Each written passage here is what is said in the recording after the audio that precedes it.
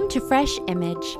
Fresh Image is a nonprofit Catholic ministry committed to providing individuals and communities with resources to facilitate the full flourishing of the image of God in each and every single human person. Not only will you find hundreds of articles, convenient audios, and presentations on our beautiful faith, but also catechetical resources to be used in the classroom, at the parish, and at the kitchen table. Today, we are happy to present Fresh Image Gospel Reflections from our founder, Tony Crescio. Tony reminds us that it is when we look into the mirror of Scripture that we discover the unique image of God we have each been created to be.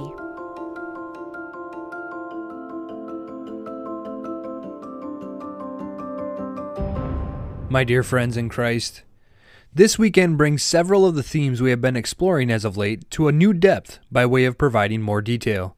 Specifically, our focus for today will be on what it means to be a member of God's instrument of forgiving love in the world, the body of Christ, as mentioned 2 weekends ago.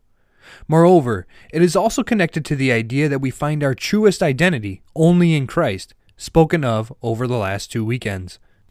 Finally, our discussion for today ties directly into our discussion from last weekend where, following the words of St. Gregory of Nyssa, we explored the idea that the ability to change and grow is the finest quality of human nature.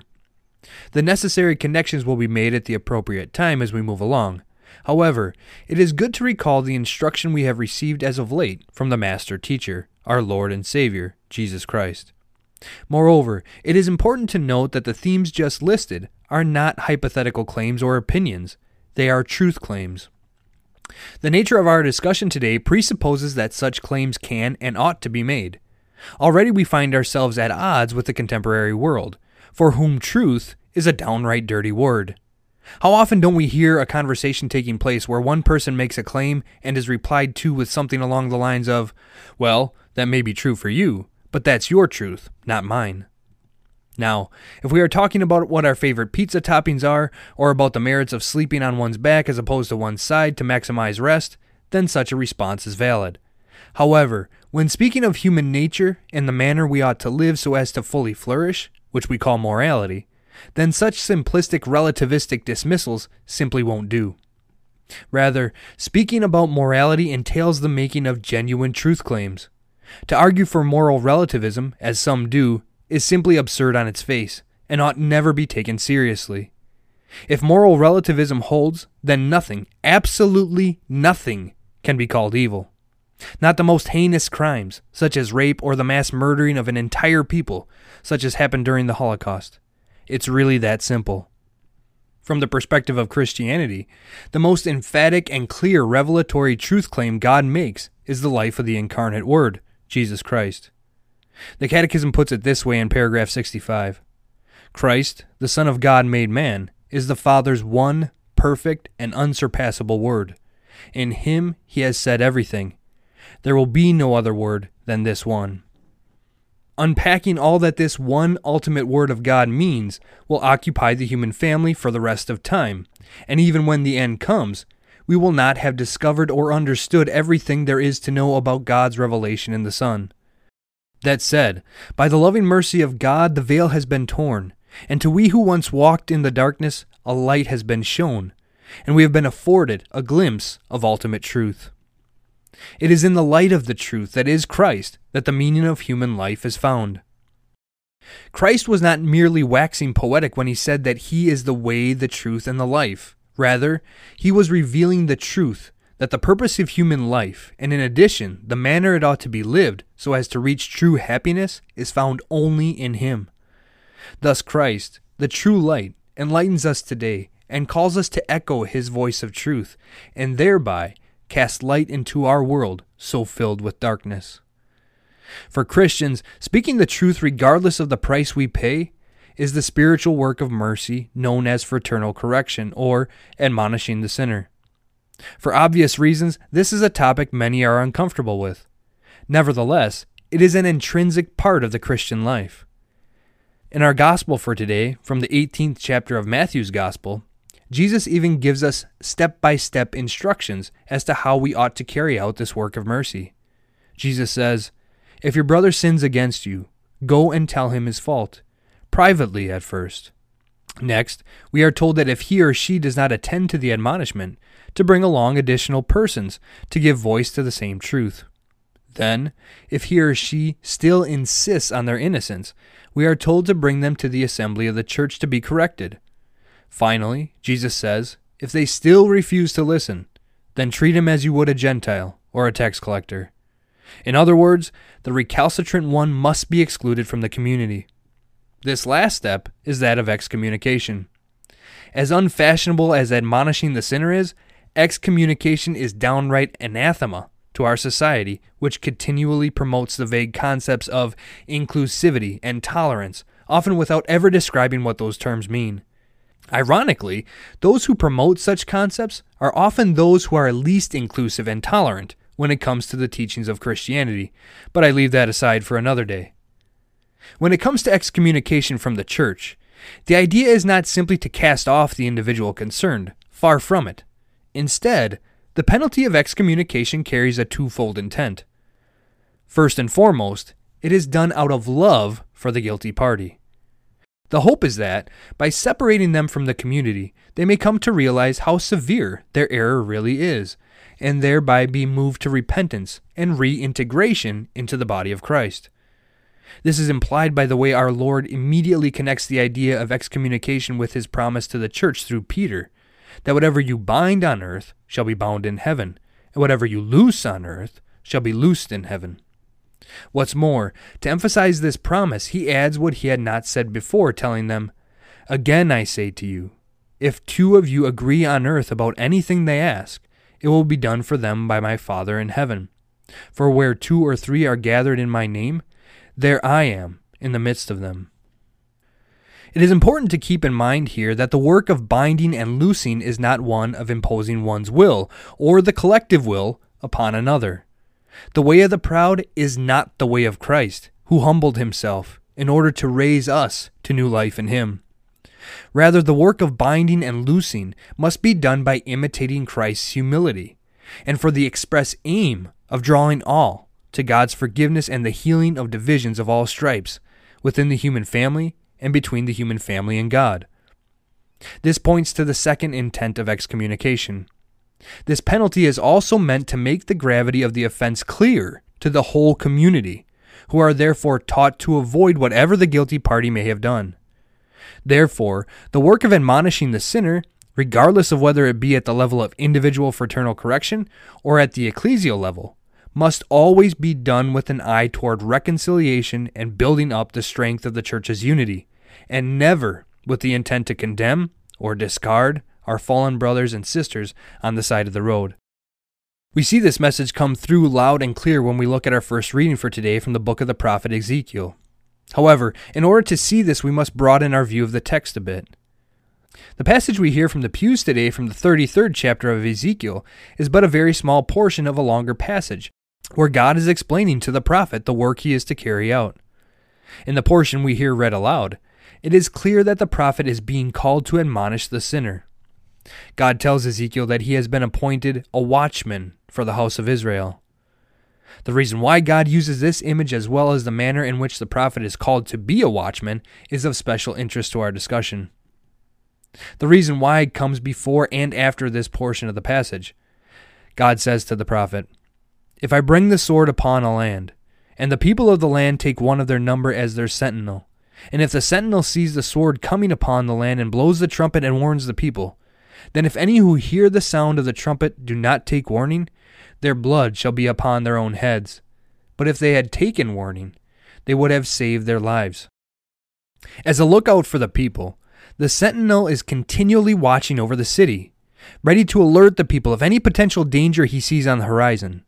He does this work to save the people of the city, and thus in the portion immediately following that which we hear, God tells Ezekiel that this is the reason he is sending him to admonish the people of Judah of their errant ways. God tells the prophet to say to the people, "I have no pleasure in the death of the wicked, but that the wicked turn from their ways and live." This verse refers to the impending historical doom of the people, and thus the loss of their earthly lives. But on a deeper level, the ultimate fate of the people is being discussed. For to be eternally separated from God is ultimate and unending death, and it is this death which God wishes to deter the people from. Thus, these words prefigure the warning of our Lord spoken in the gospel. Do not fear those who kill the body, but cannot kill the soul. Rather fear him who can destroy both the soul and body in hell. The prophet then is calling the people to conversion, to change their ways, in order that they might be reconciled to God and live in the truest sense. This is precisely why we are called to admonish one another, to warn one another of any spiritual danger. As St. Paul says in his first letter to Timothy, God desires all men to be saved and to come to the knowledge of the truth. We have already received instructions from Jesus as to how we are to go about this very difficult work, and we are given more in this passage from Ezekiel. In sending the prophet to call the people to conversion, God specifically tells Ezekiel, "Whenever you hear a word from my mouth, you shall give them warning from me." This is extremely important. When we admonish the sinner, we must always do so based upon Scripture and the tradition which has interpreted it for millennia, not our own opinions. Outside of Scripture and tradition, we simply have no footing and are liable to exchange one shortcoming for another and make both our neighbor's situation as well as our own worse than it had been previously. The book of Job provides us with a good example of those who set out to admonish apart from the Word of God. As Job sits in squalor, his three friends, Eliphaz, Bildad, and Zophar, come to him, we are told, with the intent to console and comfort him. However, as their time together progresses, they each turn and admonish Job, telling him that he must have done something wrong to have deserved such punishment. But Job insists he is innocent, and eventually God responds, first clearing Job of any guilt, and then turning to his friends and demanding that they make reparations to Job for having spoken wrongly of both Job and of himself. In addition to demonstrating that our admonishment must always be rooted in Scripture, the negative example of Job's friends also demonstrates that such work must be done patiently and not in a rush to judgment. The virtue of patience is also built into the steps our Lord asks us to take in correcting one another. We are first to address the individual alone, then in a small group, then in a large group, before finally coming to a decision to cut ties, at least temporarily, God willing. Consider the amount of time that would have lapsed from the first attempt at correction to the last. Days, certainly, but more than likely weeks or months.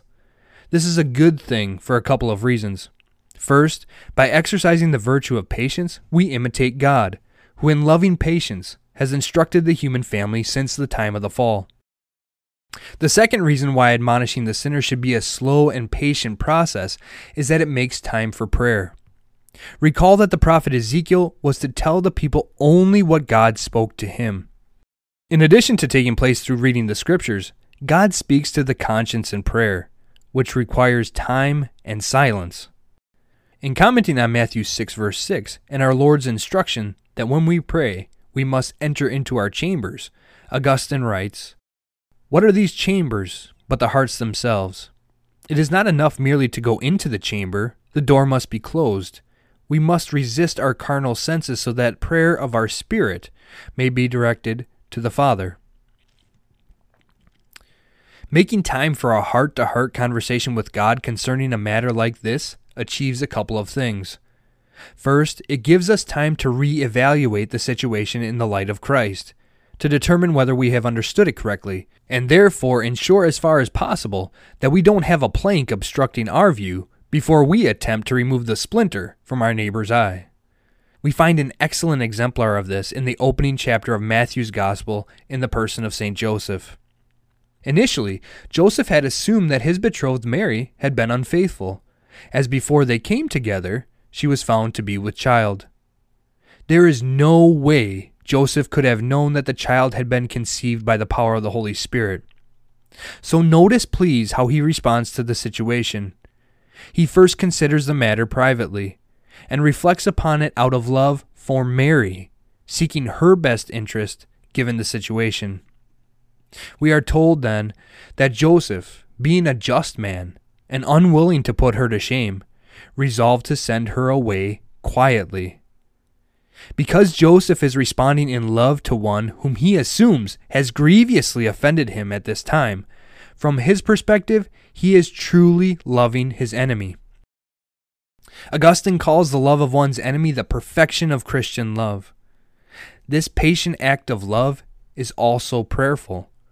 For we are told that Joseph realizes, through the intervention of an angel, that he has judged the situation wrongly. In humble meekness, Joseph is willingly corrected by the word of God and acts accordingly, taking Mary as his wife, becoming the protector of the Savior. In Joseph's reaction to Mary, we also see another effect of spending time in prayer. By spending time in prayer, we begin to see this person as God sees them. Yes, we see their shortcomings, but lovingly to the point of identifying with them, precisely in their shortcomings. It is this patient love that gives birth to true tolerance, not the vague knockoff that looks the other way as one's brother or sister perishes. For patient love, in imitation of God, desires the freedom of the sinner, not their condemnation. And as St. Augustine teaches in his commentary on the Sermon on the Mount, this cannot be done unless each one regards as his own the weakness of another, putting up with it in all calmness until he whose welfare he has at heart is freed from it.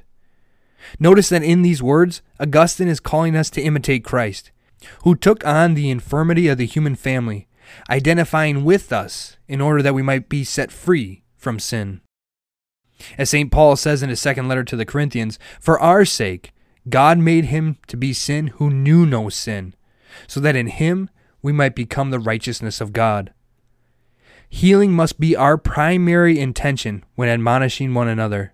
Thus the necessity for humility already mentioned. For as members of the body of Christ, we must have the utmost concern for the health of its members, for if one suffers, we all suffer. In other words, the work of admonition must be done with the virtue of solidarity.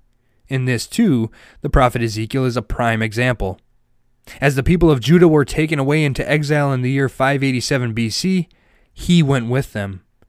And it is precisely because he accompanied them that he was in a position to speak the truth to them. We must imitate the example of Jesus and Ezekiel in admonishing the sinner. In correcting another, we must make every effort to identify with them, to see things as far as possible from where they see them. My friends, to be a member of the church, the body of Christ, is to be part of God's instrument of healing in the world. And while at times it is not work that many of us would choose to carry out, the work of healing sometimes includes admonishing one another, calling one another to see the truth, precisely so that we may all enjoy life to the full in communion with our God. As we have seen today, as in all things, admonishing the sinner must be done by imitating the love that is our God, made most beautifully and eloquently known in the incarnation of the Son of God. It is Christ who is the exemplar par excellence of admonishing one another in love. And in order to imitate him in this work, we must take care to exercise the virtues of humility, patience, and prayerful discernment, to ensure that both our intention and assessment are in alignment with the will of God. By taking the utmost care in such work, we do all we can to whisk others in the direction of the truth, Jesus Christ, in whom alone we find true happiness and peace.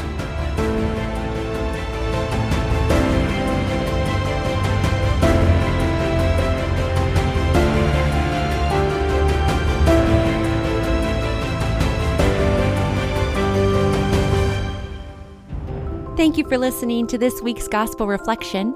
For more resources, please visit us at freshimage.org. And remember, when you live a fresh life, you will be a breath of God's fresh, life-giving air to the world.